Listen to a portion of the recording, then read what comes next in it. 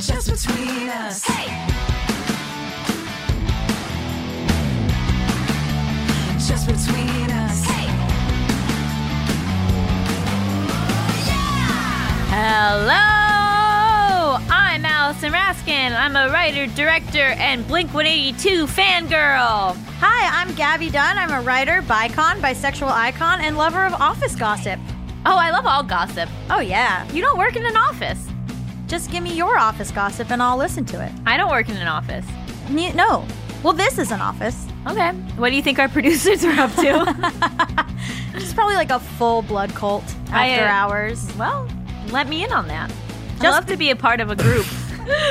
Just Between Us is a podcast about brutal honesty, Female friendship, and completely unsolicited advice. And I guess also blood cults. What is a blood cult? You just share your blood? Yeah. Did you ever do that in elementary school? No one would do it with me. Do you know what I'm talking about, though? Where you, like, cut your finger and then you touch fingers in your blood sisters? That's so terrifying to me. It's a really bad idea. It's such a bad idea. We used to do it. Oh, God. We used to do it. Anyway, so you didn't have, like, friends? I had friends. I would just lose friends. Oh. So, like, I would go through periods where, like, absolutely I had friends, and then they'd stop being my friends. I'm picturing, like, you're like, okay, at the 4-month mark, this is when I asked them to do the blood thing. and then it gets never like make it to the 4 months, and you're like, oh, I never make it to the blood thing. That is so ridiculous. Just the idea of you biding your time. No, like, I had friends. I feel bad saying I don't have friends because that's not an accurate representation of my life. I think I just really struggled within those friendships. Yeah. Because I was so unstable. Aww.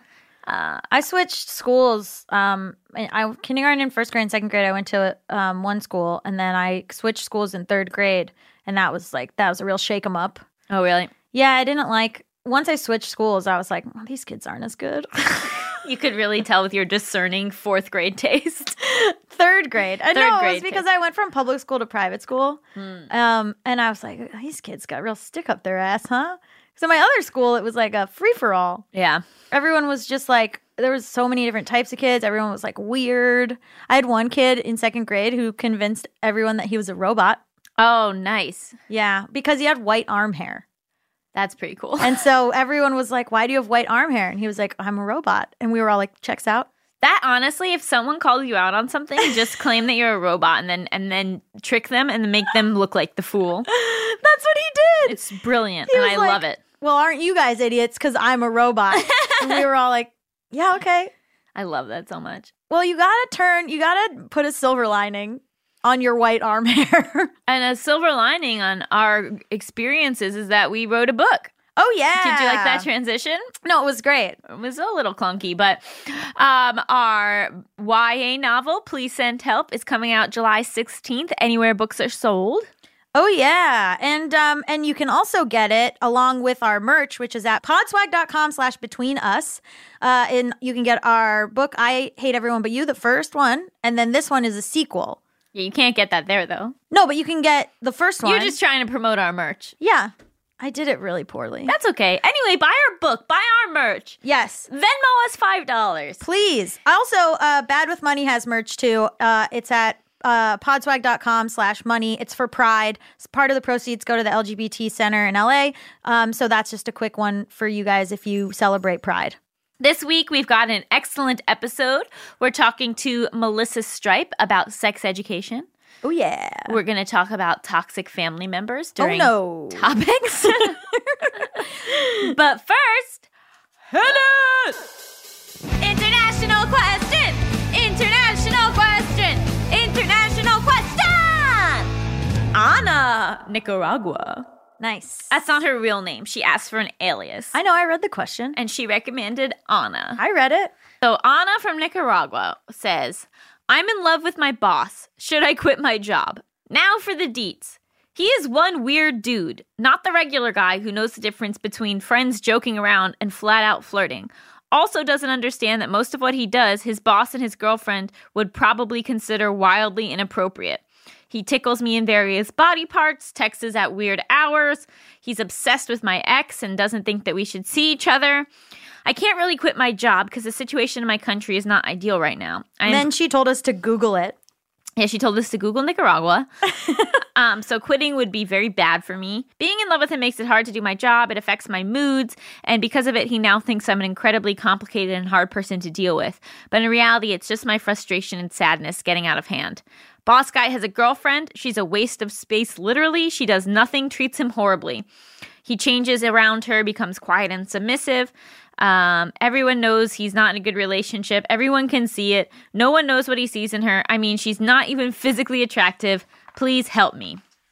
Okay. What in the gay hell? So I picked this question for a lot of reasons, and not the ones that you would think, or maybe exactly the ones that you would think. I am shook. Yes. Does this story not have a hero or a villain?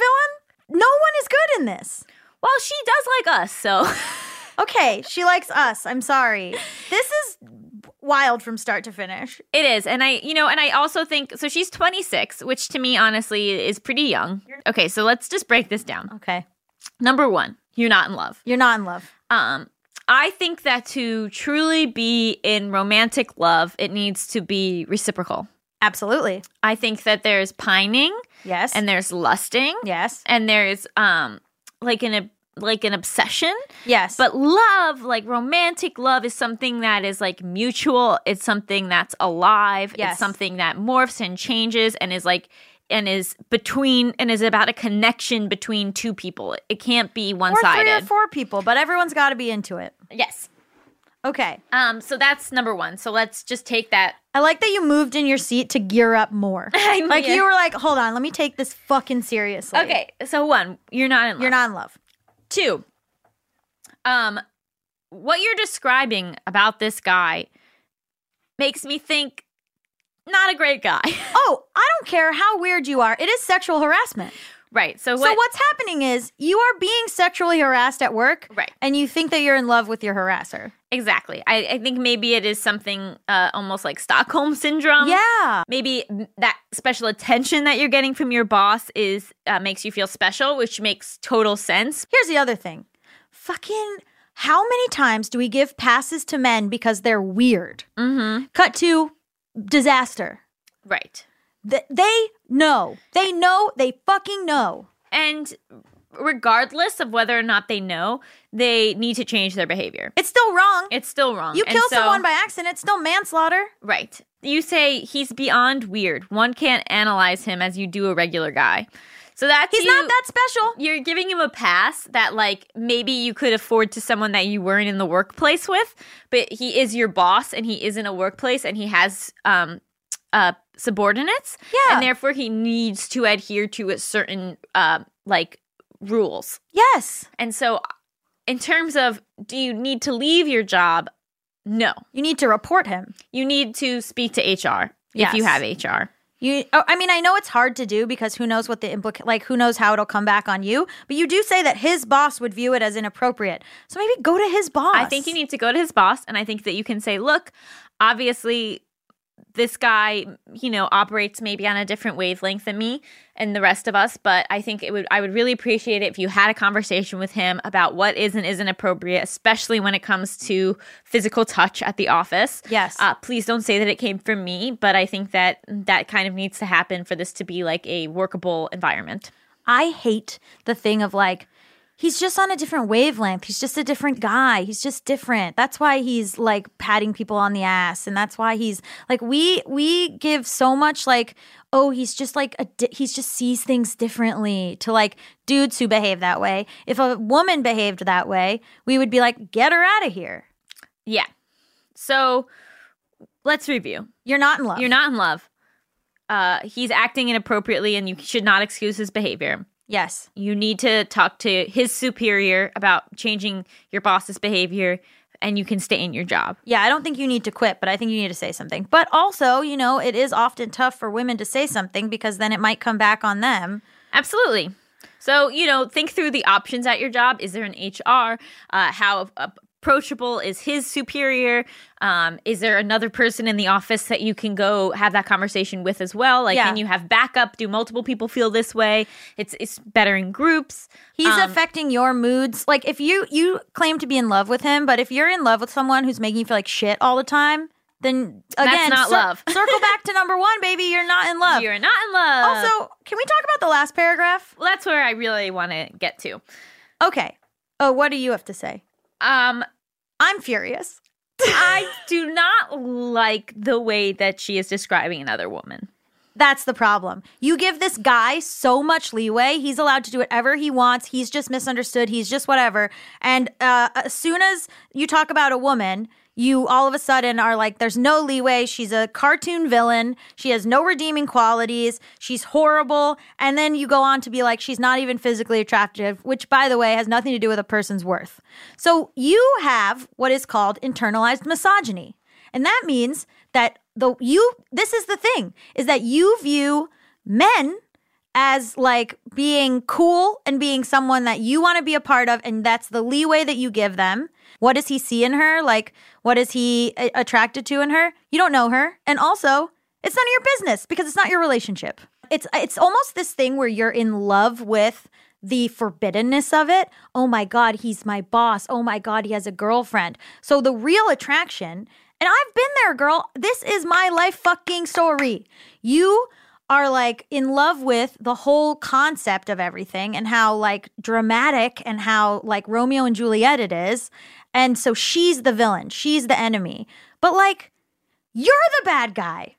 Well, I mean, look, I we obviously don't know the entire situation. He's the bad guy. He's the bad guy. Yeah, like, obvious, it is possible that this guy is also in an unhealthy relationship. The issue is that's not your problem, and it's not really your place to judge it. I mean, obviously, there's a scenario where, like, yes, this woman does suck. The issue is that, like, Sure. that's not our main problem here. Yeah. Like, our main problem here is like an abuse of power that your boss is using. Yeah. A belief that you have feelings for him that are probably not true or valid or healthy. We Yeah. know that they're not healthy.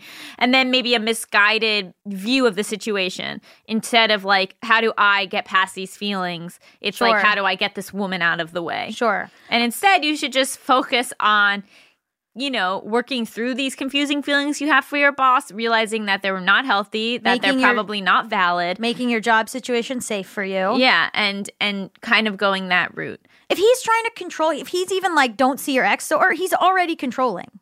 This is not somebody that you want in your life romantically. Absolutely not. Let me tell you something. Anna, you're beautiful.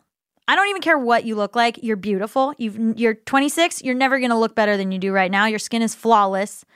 You're probably just like you drink like 4 tequilas and you wake up with no hangover. Like, your life is stunning right now. You get rid of this person. Thrive at your job. Become fucking CEO of your company and never think about this guy again. Yes, redirect your energy to how do you become great at your job. Don't let him affect your moods like that. Don't give Yeah. him that power. Yeah, focus on you, girl. Wow, you got riled. I hate this shit. If you want to submit your international question and have Gabby yell at you, send it to justbetweenuspod@gmail.com. That's justbetweenuspod@gmail.com. Stick around because we've got a juicy interview with Melissa Stripe. Just between us. Hey.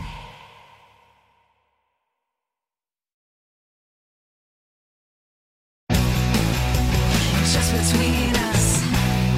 Welcome back to Just Between Us. It's time for the juiciest, most scandalous, controversial segment known to all of podcasting.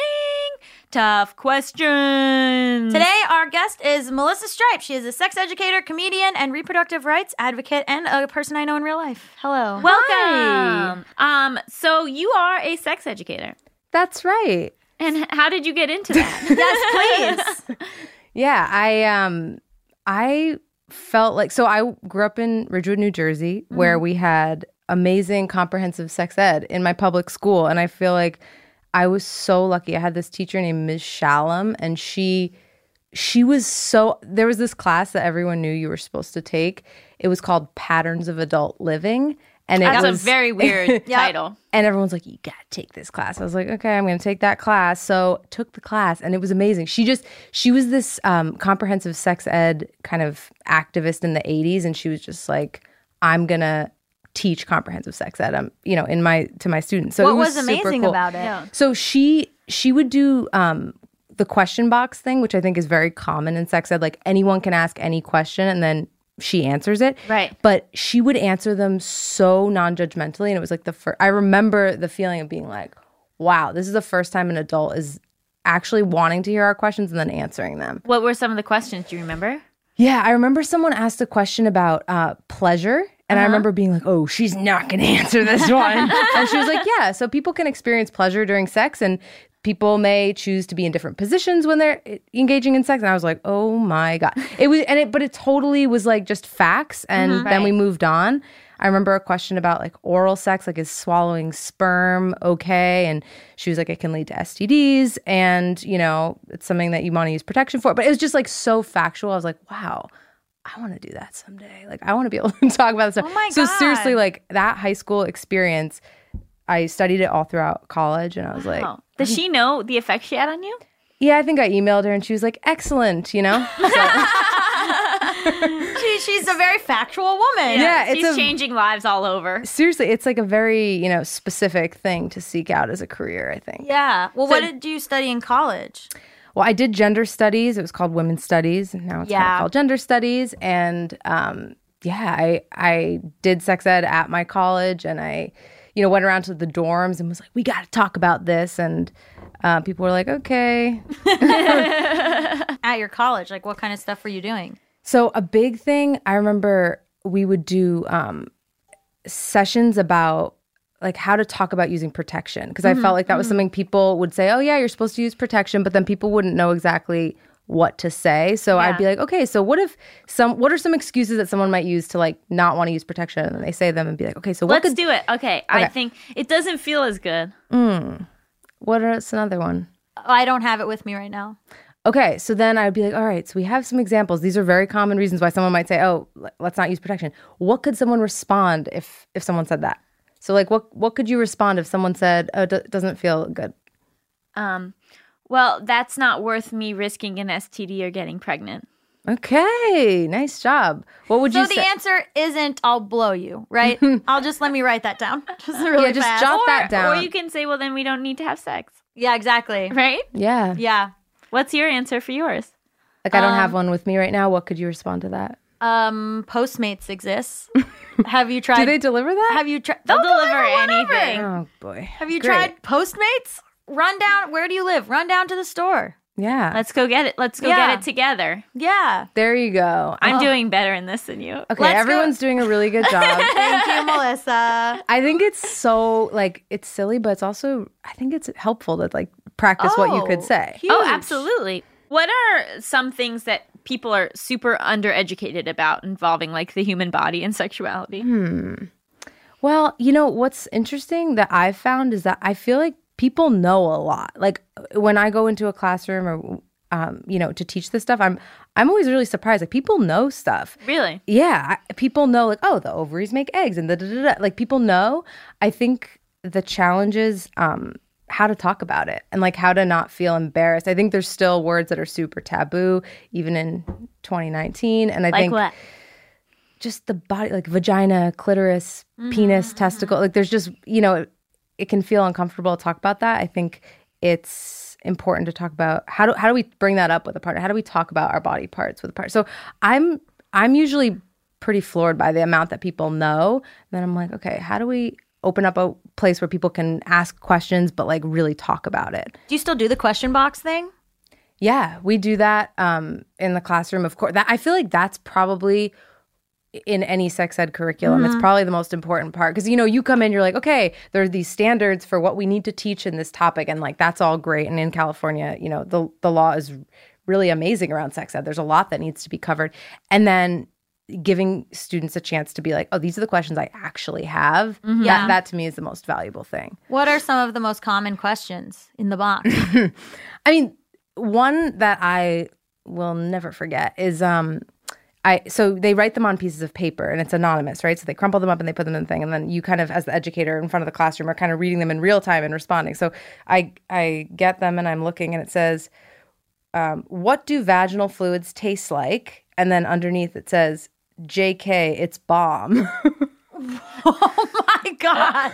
It's like, So they just wanted to show off? so I was And like, then it wrote, this is Tom. yeah, they do that a lot. They'll be like, yeah, like what if my pubic hair is longer than my penis? This is Tom. It's like, okay, Tom, like Tom, please remember that this was an anonymous activity. Like you don't need. So I feel like there's a lot of questions that you like.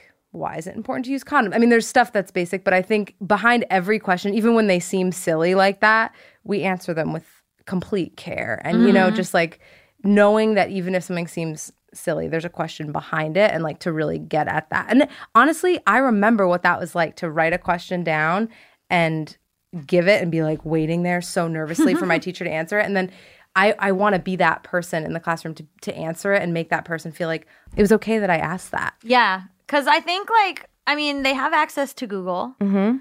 It's not always the best results. Like, what is the, not to be very gender binary, but what's the split of, like, what the boys know versus what the girls know, or, like, what the boys are asking versus what the girls are asking? I don't know. There are a good amount of questions about like the penis and like whether it should be a certain size or look a certain way. But I think there's also a lot of questions about the vagina, the vulva, what that's supposed to look like. And Everyone's worried that their genitals look weird. yeah. Everyone. And I'm like, everyone can just relax about it. You know what I mean? Everyone's genitals are fine. Do you spend a lot of time talking about consent? Yeah, for sure. And I think that's arguably like the most important. I'm always like, if you don't listen to anything else, you know, when teachers do that, like, this is the one thing you need to, I'm like, just don't listen to anything I say except for this about consent. Because I feel like that's all that. How do you discuss it? So we talk about consent for any behavior, for anything, right? It's not just about certain types of sex. It's for everything. And, you know, making sure that people know they can take it back at any time, that it needs to be specific. Like, it's not just like, oh, do you want to do it? Like, what does that mean? Like, again, talking about sex can mean different things to different people. It needs to, like, you need to know what you're going into. You need to like have talked about things, know about protection or STD status and all of that stuff. Yeah, so it's kind of like an overarching thing and then we help people through activities figure out like, how do I ask somebody for consent? Like, how do I know if my partner gives consent? It's a clear, enthusiastic, yes, I want to do this. There's no doubt in anyone's mind, like, do I want to do this? Yeah. Are there more queer kids? I think people are more open, at least from my experience being in the classroom, people know all the different identities that are possible. We're like, oh, so what are some examples of gender identity people have? You know, they go on and list them. And I think over the years, like I've been doing this for a decade, that it's just becoming more and more part of it. Like, oh yeah, there's all these different identities, all these different possibilities. And they're like, yeah, Miss Doy, like we know. I'm like, okay. But you're also teaching sex ed in California. Exactly. Which is probably very, very different than in other parts of the country. But you include, I mean, my sex ed included nothing about gay sex at all. Right. And so we talk about, you know, all the different possibilities of identities. And then we talk about all the different possible sexual behaviors. So not even necessarily like linking behaviors to an orientation, but just saying like, these are the ways some people choose to express themselves sexually, and these are possible identities. And you know, if someone's an identity that you haven't heard of before, what could you say? You could say, hey, like, can you tell me more about what that means to you? I've never heard of that identity before. You know, like just trying to like change the conversation that things don't need to be so rigid. Yeah. But if someone says, this is how I identify, great. Does lube come up as a conversation? Gabby just wrote lube in script on her notes. Yeah, I like to underlined it. I like to write down what I'm about to ask like a real reporter. Does like conversation People don't know about lube. That's probably true. I mean, we mention it when we do a condom demonstration, like you can add lube. Yeah. People I guess don't Gabby know. wants you to talk more about lube. Yeah. No, I'm just saying. Okay, and you did a thing where you spoke to the Kardashians. But there was an episode of the Kardashians where Kim was explaining lube to Kourtney. Kourtney did not know what lube was. Really? Yes. As an adult. I feel for her. People don't know. I have another question that's Oh. not related to lube. How do you know when you're ready to have sex? Wow, yeah, that's such a good question. And I feel like we get that a lot because people, I think, just want to know, like, am I normal? Am I on the right track? Like, how am I? So I think if I were in a situation where someone asked me that, how do I know if I'm ready? I think I would say it's really important to kind of figure out what your own values are. We get a lot of messages about sex from our families, from our friends, from the media, from school. And it's really important to take all that into consideration and then figure out, how do you feel about it personally? Like, what do you feel comfortable doing? What do you not feel comfortable doing? And sometimes it can help to, especially if it's a young person, like talking to someone you trust that's older, just to be like, hey, this is what I'm thinking. You know, what do you think about it? And then considering, you know, about relationships, like, do I feel like I want to be in a certain type of relationship when I do something sexual? Like, you know, just kind of asking oneself those questions and then really encouraging that person to feel comfortable taking everything they've learned and figuring out what makes sense for them. So it's like, it's probably not the most satisfying answer, because it's not like, oh, well, when you're this age and when you've done hands to genital contact, then, you know, it's like, it's very much about, I think, getting in touch with what your own personal values are and then figuring out, do I feel respected? Do I feel safe doing this? Do I feel like I can communicate my boundaries, my rights, like that kind of stuff? I would just encourage them in that way. That's beautiful. I feel like kids are so scrambled about this. And there's so much media about, like, I mean, the whole American Pie series, or like, just like, we got to lose our virginities by this time or whatever. Like, I feel like high school kids are such a mess in this regard. And then also, like, I don't know, because in high school, I'm trying to square how these high school kids sort of like know all this stuff, but then you go to college and like the sexual assault statistics are so high. Like, is it drinking? Like, what's the disconnect? That's a question for the room. Because It's a question like, for the world, you know? I know, because I don't. Well, I think that we're assuming that kids across the country know a lot, and I don't know if we can assume that. Yeah. I mean, like you said, the rules in California are excellent. That's just so not the case in so many other states. And so I think a lot of kids go to college not knowing a lot of things, and they go to college especially not understanding consent. Yeah. Because I would think that's probably a newer focus in sex ed. Yeah. I mean, it's now built into the California law to talk about that. But yeah, you're right. That's not the same everywhere. Yeah. And I think, I don't know, the way I approach it is like, I think everybody has a lot of knowledge and experience. Like, young people know a lot of things, you know, and I think you're right. In some places, they're not given the opportunity to clarify myths. They're not given an opportunity to build their skills to say, how could I say this in an actual relationship? But I do think people know a lot and are really smart. And then it's just, I think there's, for a lot of reasons, there's just people who choose to violate other people's rights. And like, that's horrible. Do you talk about the female orgasm?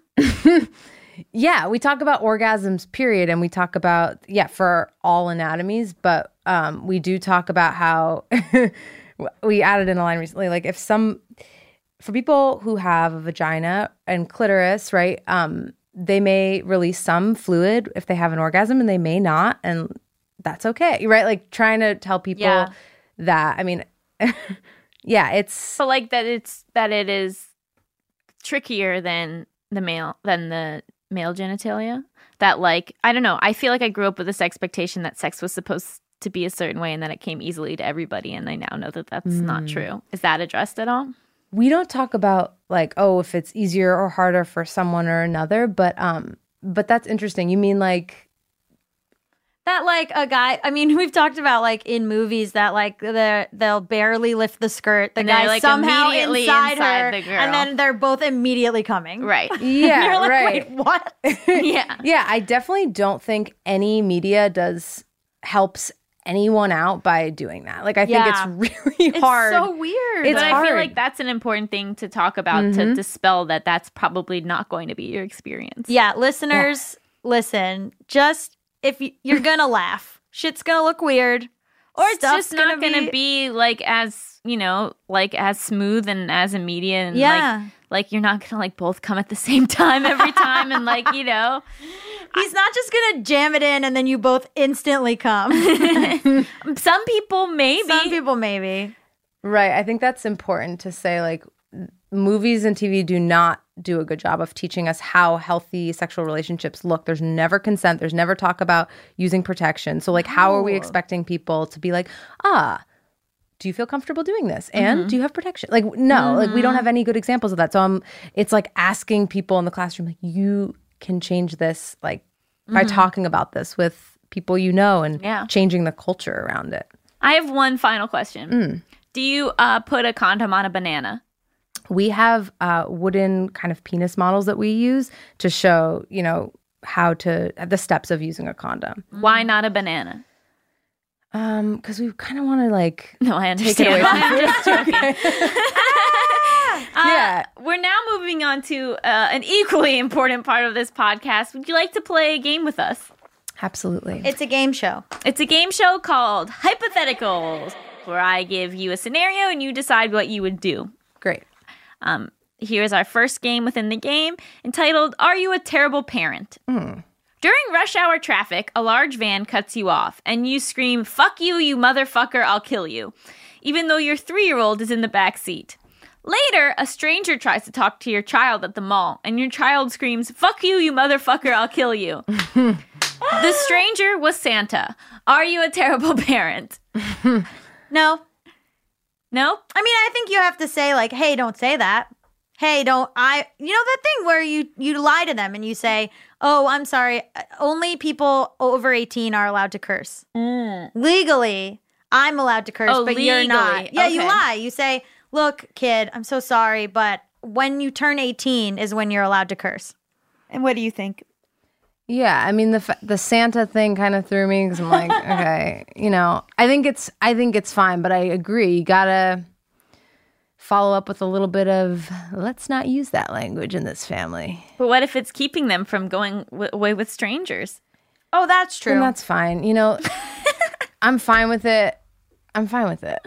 Okay, so you're a great parent in this situation. Yeah. Oh, wow. Okay, we really turned that around. I think you should have told them specifically. It shouldn't have been an accident. You should have said, hey, if anyone tries to take you, scream, you're a shit motherfucker, or whatever it was. Fuck you, you motherfucker, I'll kill you. Yeah. So, Wait, Matt. Santa was trying to take them? Santa was just talking to them. Santa, Oh. approached them, and then they screamed, fuck you, you motherfucker, I'll kill you. I think you should teach your kid if any stranger tries to take them to scream that. Yes. That's Yeah. a great way to not get kidnapped. Parents, listen up. Yeah. Incredible. We all learned something from Nice that job. one. We rarely learn anything from hypotheticals. Our next game, would you stay with this cheater? Ready? Do you know this one? It's a classic. I've heard of it. Yeah. I've heard of this classic game. Your significant other of 3 years confesses to cheating on you while they are doing it. They feel so guilty, they FaceTime you mid-coitus. What? Would you stay with this cheater? I'm sorry. Hold on. What are we seeing when they FaceTime?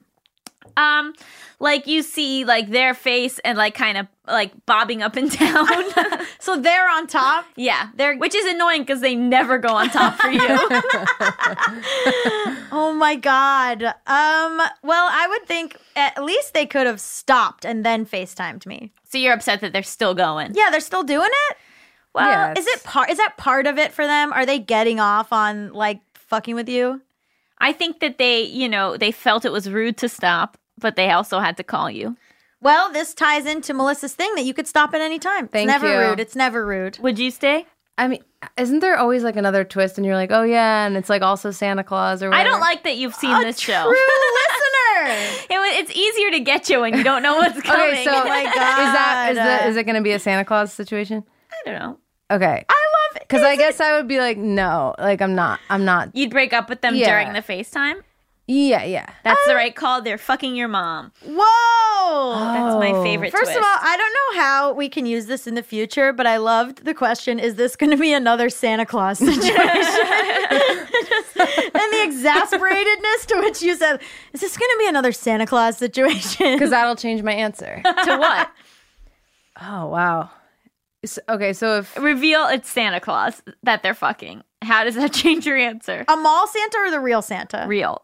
the real Santa, Yeah. that's totally different. Like I feel Yeah. like I'd have to be like, yeah. I understand. Well, Our final game. Is this person an alien or just strange? While at your spouse's boss's house, Okay, you see spouse. their wife pour a packet of stevia directly in their mouth before drinking coffee. When she sees you looking at her, she says, That really got me. "This helps my belly. I have a bad belly." Is this person an alien or just strange?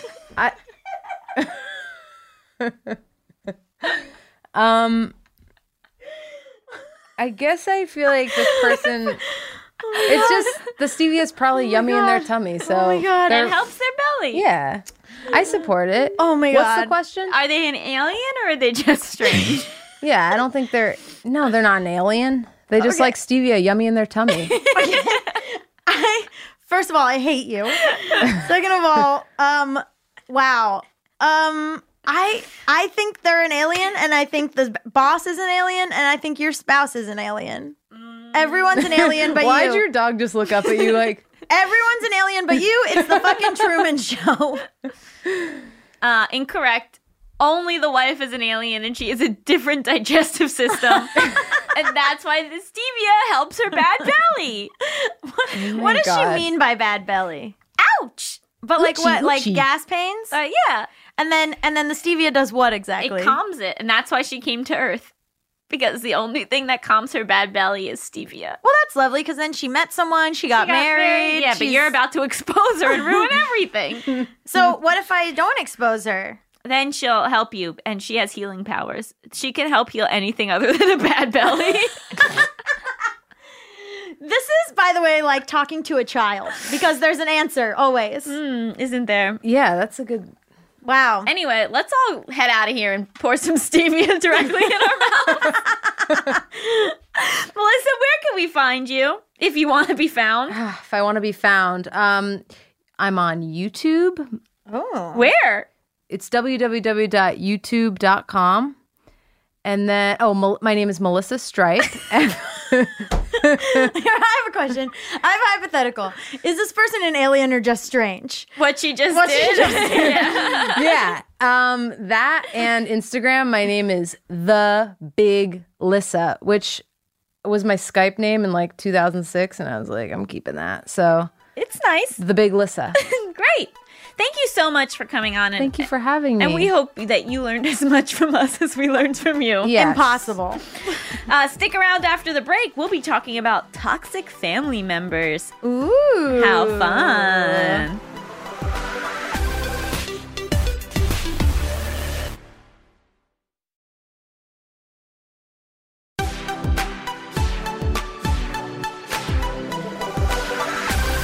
Welcome back to Just Between Us. It's time for Topics. XXXXXX. This week, I want to talk toxic family members. Gabby, do you know anything about that? I'm going to kill you. What? Yeah, I was about to say, what do you have to say on the topic, Allison? I think Please.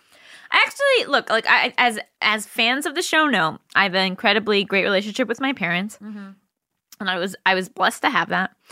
But you know, I see a lot in my friends and in my family. There are people that make your life worse, Uh-huh. and sometimes those people will be your coworkers or your college roommate. Sure. And sometimes it will be somebody that's related to you by blood. Mm-hmm. I kind of want to dispel this idea that because someone is your family, you have to be there for them and you have to maintain a relationship with them and that you owe them and that they can do no unexcusable wrong. Correct. Oh, you can cut people off whenever you want. But I think that a lot of people think that they can't. No, I know. And I think there's a lot of stuff with like people saying like, well, you know, but it's my mom or Exactly. whatever. But if someone is like abusing you or is like saying terrible shit to you or like you don't have to stand for it. You don't have to sit and take it. And it doesn't make you a bad person. Because I think that there's so much guilt involved in that. And like, you're like, But it's your mother. exactly. And also, there's also going to be, I think there's self-judgment on cutting someone out of your life who's family. And then there's also judgment of other people. Other people are like, you don't talk to your dad? Oh my God. Like, they get so fucking weird about it. But what you have to realize is that other people are wrong. Absolutely. Like, think about all the ridiculous things that people believe. People believe Scientology. Yeah, people believe in Scientology. People believe climate change isn't real. Sure. People believe Flat earthers. yeah, flat earthers. You know, like there's like people believe think- anti-vax. Like They think the moon landing was real. I mean, come on. okay, that was real, but we'll talk about that later. So I think that like we always think that these people that judge us that they're right. Yeah. But you just have to like blow it out and realize that people are wrong about stuff all the time. Also, there's this thing of like, well, but they raised you. So, and it's like, oh, they did the bare fucking minimum. Oh, they had a child and then they raised it. So They had deserve, a child and you're still alive. Yeah. So they deserve a medal. And like, you know, also there's the complication of like, okay, so let's say you want to cut somebody out and the rest of your family doesn't want to. Yeah. So what does that conversation look like? Yeah. So let me talk to you about a little something called boundaries. Yeah. I didn't have any. And then one day I woke up and the good Reverend Allison Raskin said to me, you should have some boundaries. And I said, okay. And so basically, I was completely, and I love my parents. I was very under their thumb. And I would never like speak up for myself. And to be honest, and let me say, I was only able to start asserting boundaries once I had made my own money. Yeah, you need financial independence. That was huge because before, when I needed their money for stuff, like, or when I relied on them for things, I had no recourse. I had no leverage. So that's super hard. The only way that I was able to start asserting myself was when I made my own money. And I just was like, I don't want to do anything that I don't want to do. That's it. I don't want to do anything that I don't want to do. And so like when I went home to visit them, there was one time where I didn't want to stay at the house. I wanted to stay at a hotel. I didn't want to stay at the house. The house was chaotic. There were other family members there that I don't like for a lot of reasons. And so I was like, I'm going to stay at a hotel. And they were very mad, because they wanted to control when they could see me. They wanted to control the whole situation. And I was like, okay, here's what we're going to do. I'm going to be staying at a hotel in South Florida. If you guys are too mad to see me, I understand, and I'll have a lovely vacation on my own. But if you guys do want to see me, I will come to the house and see you. And then I realized I had the power because they want to see you more than you want to see them. Yeah. But that was like very hard. And I was only able to do that because I could pay for my own hotel. Right. So, and then I think that, but my parents are not the main problem for me. Right. At all. My parents are very lovely and very understanding and very, they have their quirks, but they're not toxic, really. They ask a lot of me. And like it makes me see then I'm like, I'm a bad person. But there's a lot of, I will say historically in my family, there's a lot of disregard or dehumanization of me. I don't know how to explain it. There's like, I exist for other people, basically, within my family. Like I'm the helper. Like I'm the person who exists for everybody else. So when that starts to get to be too much, my new sentence is I just say, I do not have the capacity for this. Oh, I like that. I just say, because no is a complete sentence. Did you know that? Sure. You can just say, I thought you were going to say more. no, listen, someone can say, this, and you just go, no. Yeah. And you don't have to say why. You don't.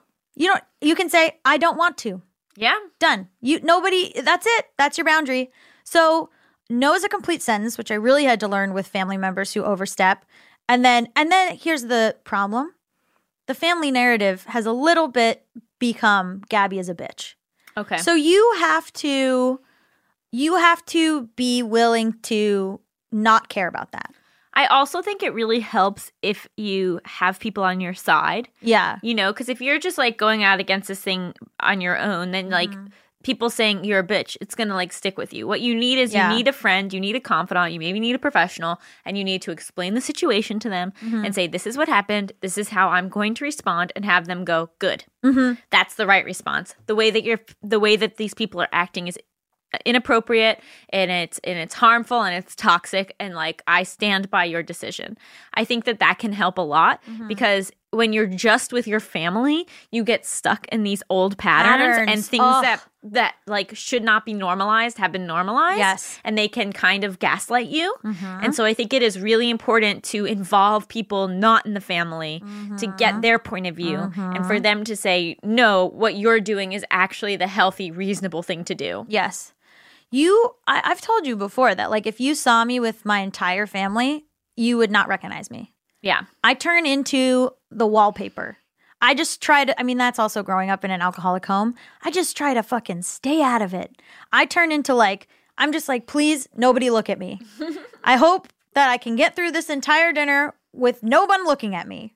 And so like, and I think that's because like there's so much chaos, and like Cheyenne, my sister, is the opposite. She's like the screaming banshee in the middle. She's like that, you know, in Harry Potter when the mail opens and it screams? That's her. So like I would just sort of try to like I would just sort of try to disappear. But that's not healthy. That's not what I'm really like. No. That's not what I like, you know. And it's hard. I know why you brought up this topic. And it is a little bit difficult. Let me see if I can do it vaguely. So I have a family member who is, like, I would say like slightly dangerous, very inappropriate, has done some stuff that has been very detrimental to me, and has also done some stuff that is just like traumatizing a little bit. Yeah. And is also someone who doesn't have any boundaries, so can kind of show up at any time. Yeah. And has done that.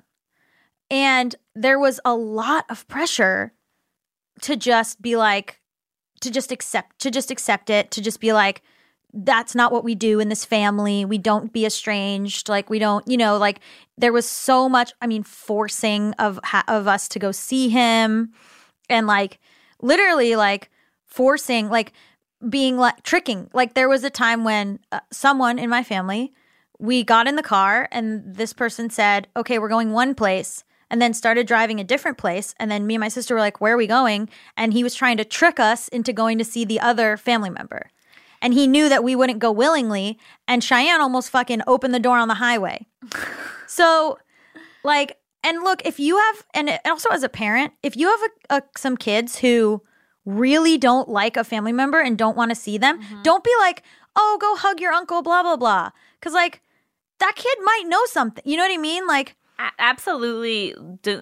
he's family. Don't force your kids ever to be physical with other family members or with anybody. Or to see a family member that they, maybe the question is, why don't we want to see him? Maybe sit us down and ask us that.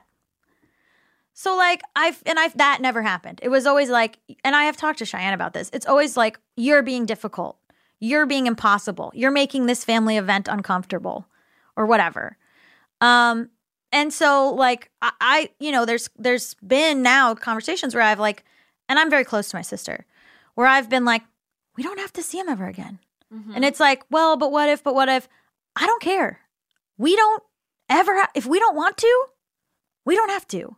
And if it's like, hey, he's going to be at this thing, guess what? We're not going. But that's been an evolution recently. Oh, that's like, I mean, it took me 30 years to get there. Yeah, you know like what I mean? when I met you, that was not the case. The idea that I would cut someone out was, I just felt that I couldn't. It would cause so much, I mean, like this is like getting whatever real, but like my grandmother, when she was alive, she would, if me and my sister said we didn't want to see this person, she would like start crying. Really? Yes. Like Genuinely, or to guilt trip you? I don't know.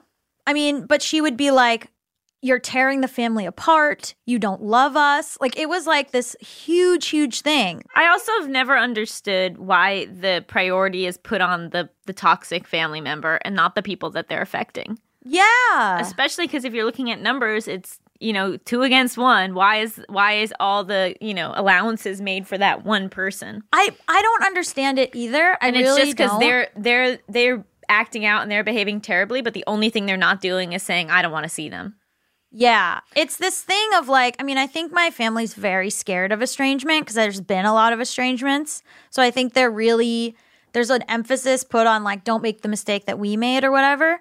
But possibly those estrangements were correct. Right. Like, I grew up where an aunt in my life, I've met her once, and I met her at the same time that one of my parents met her for the first time. So, like this person was not in our lives for decades.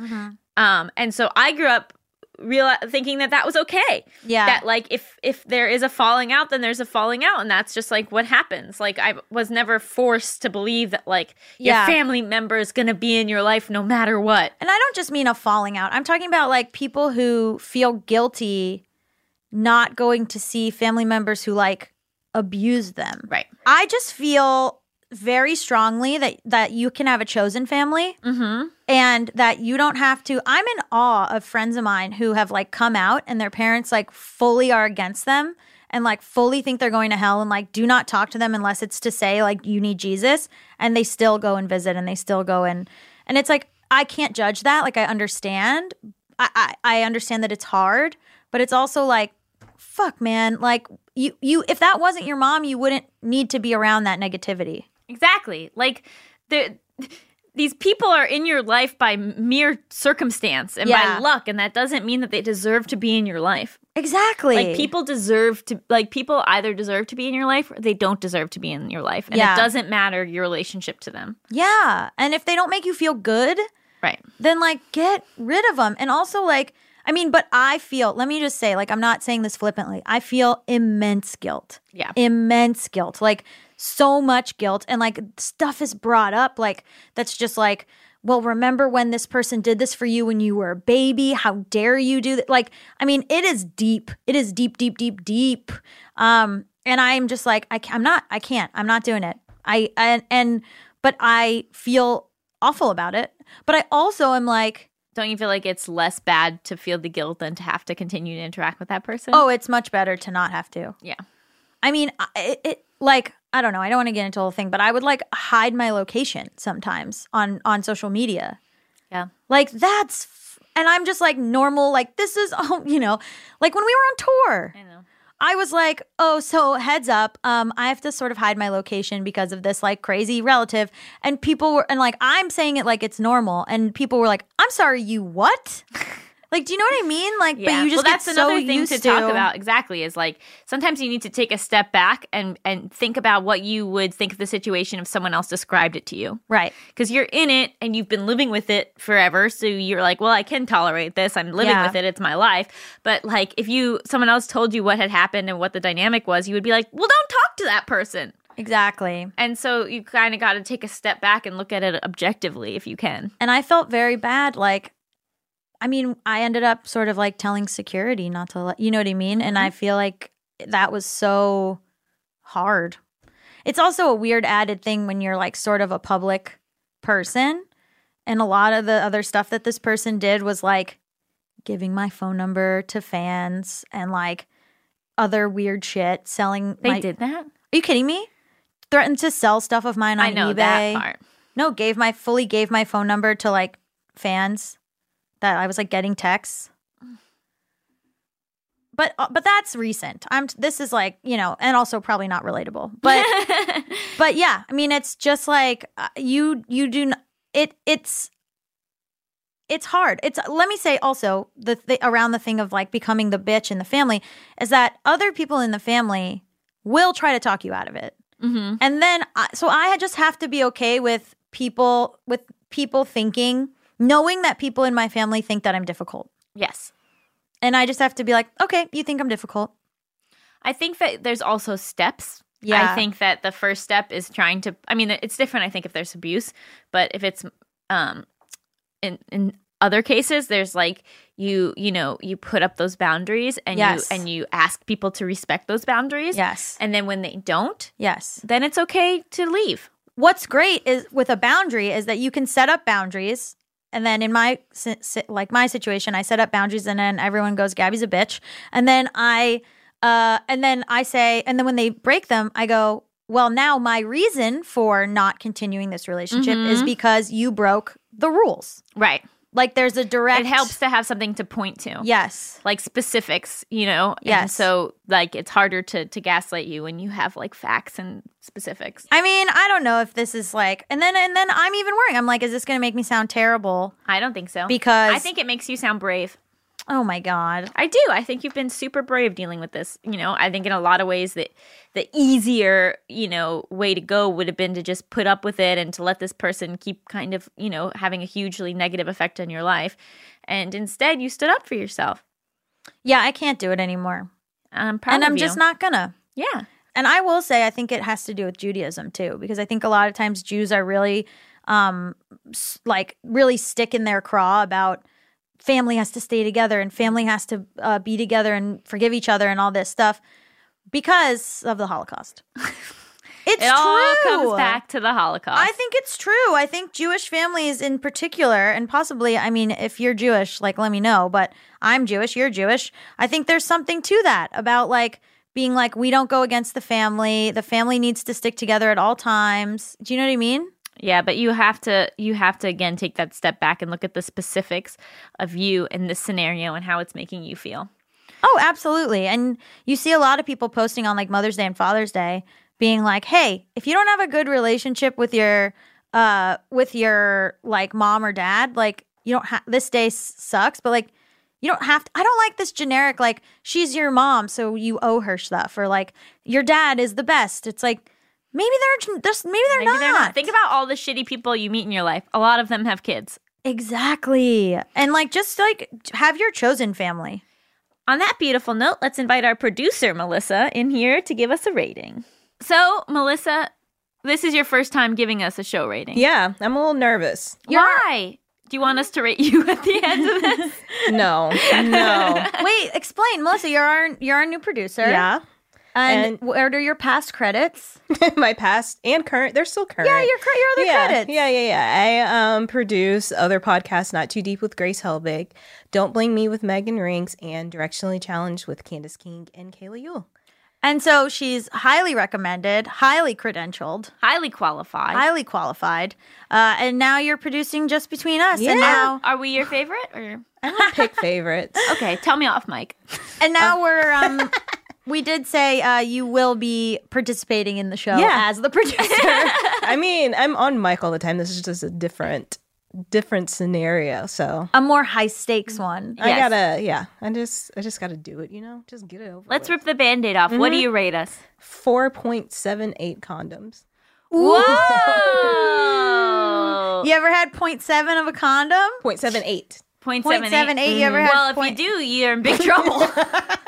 I knew That's it. when you gotta get some Plan B. It's like saran wrap. Okay, well, what's ended me is stevia and saran wrap. Okay. What would you rate it, Gabby? I rate it 4.9 out of 5 vulvas. Okay. Ooh. I would rate it 7 out of 6 educated. Oh, okay. Yeah. Oh, I like 7 that. out of 6 educated whats? Don't ask. Okay. Because educated is a Why are adjective. you? Everyone says weird things. Why are you challenging my thing? I'm sorry. Fine. What did everybody learn? Oh my God. I learned so much. I learned that like sex ed is better now than it was when I was a kid. Yeah. Oh, Well, in some places. that's true. I was in Florida. Right. And a At teacher- a religious school. A teacher did try to show us how to put a tampon in using a marker. So, Like on herself? yeah, but like not, she was fully clothed, but she had a skirt on and she stood with her legs open and was like, and then you just go, whoop. No. Oh, it was scary. I have a lot of thoughts about that. Because on the one hand, kind of cool. Is it? I don't know. Like, it's kind of destigmatizes it. Sure. Where it's like, I have a vagina. I do this. This is how I do it. But she didn't really explain it, so I was just like, it was like a magician. Like, where'd the marker go? Sleight of hand. It was some sleight of hand. Well, yeah. So I learned a lot. I mean, I love how frank Melissa is about things. I love how she's just able to, like, you know, she's just able to say it like it is, and it's not a big deal. And I'm sure that makes the kids feel really like seen and not embarrassed, which is perfect. Absolutely. What did you learn, Melissa? I learned that California has a law that you have to teach sex education, which I didn't know. I didn't know that at all. And I was just trying to think back to when I was in school, if I even learned anything. I learned about like periods, but I don't remember ever learning about sex education. I like that consent has been added Yeah, to me the too. curriculum. Thank God. Yeah. Oh, I did. When I was in like 7th grade, they taught us about STDs, but it was weird because they taught with like this woman came in and she was she like put glitter on her hand and she was walking around shaking different people's hand, and if you had the glitter, that meant you had the STD.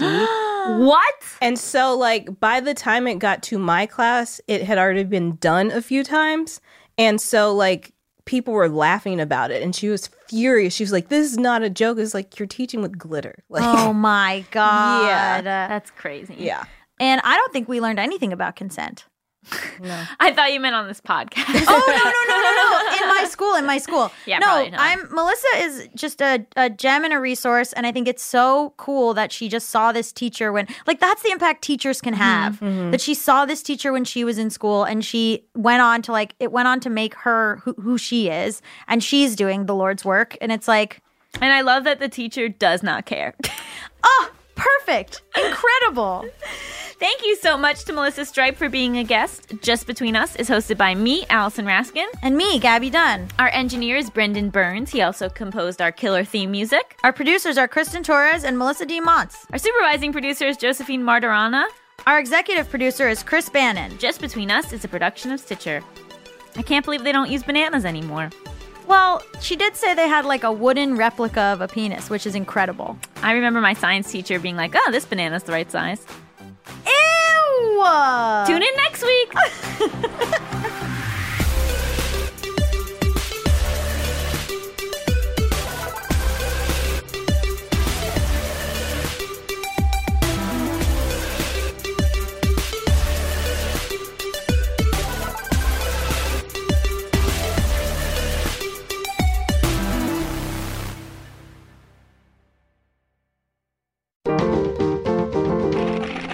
Stitcher.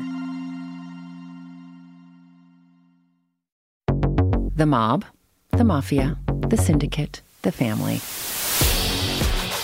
Once you're in, you can't get out. What we know about the mafia, it's all about the guys.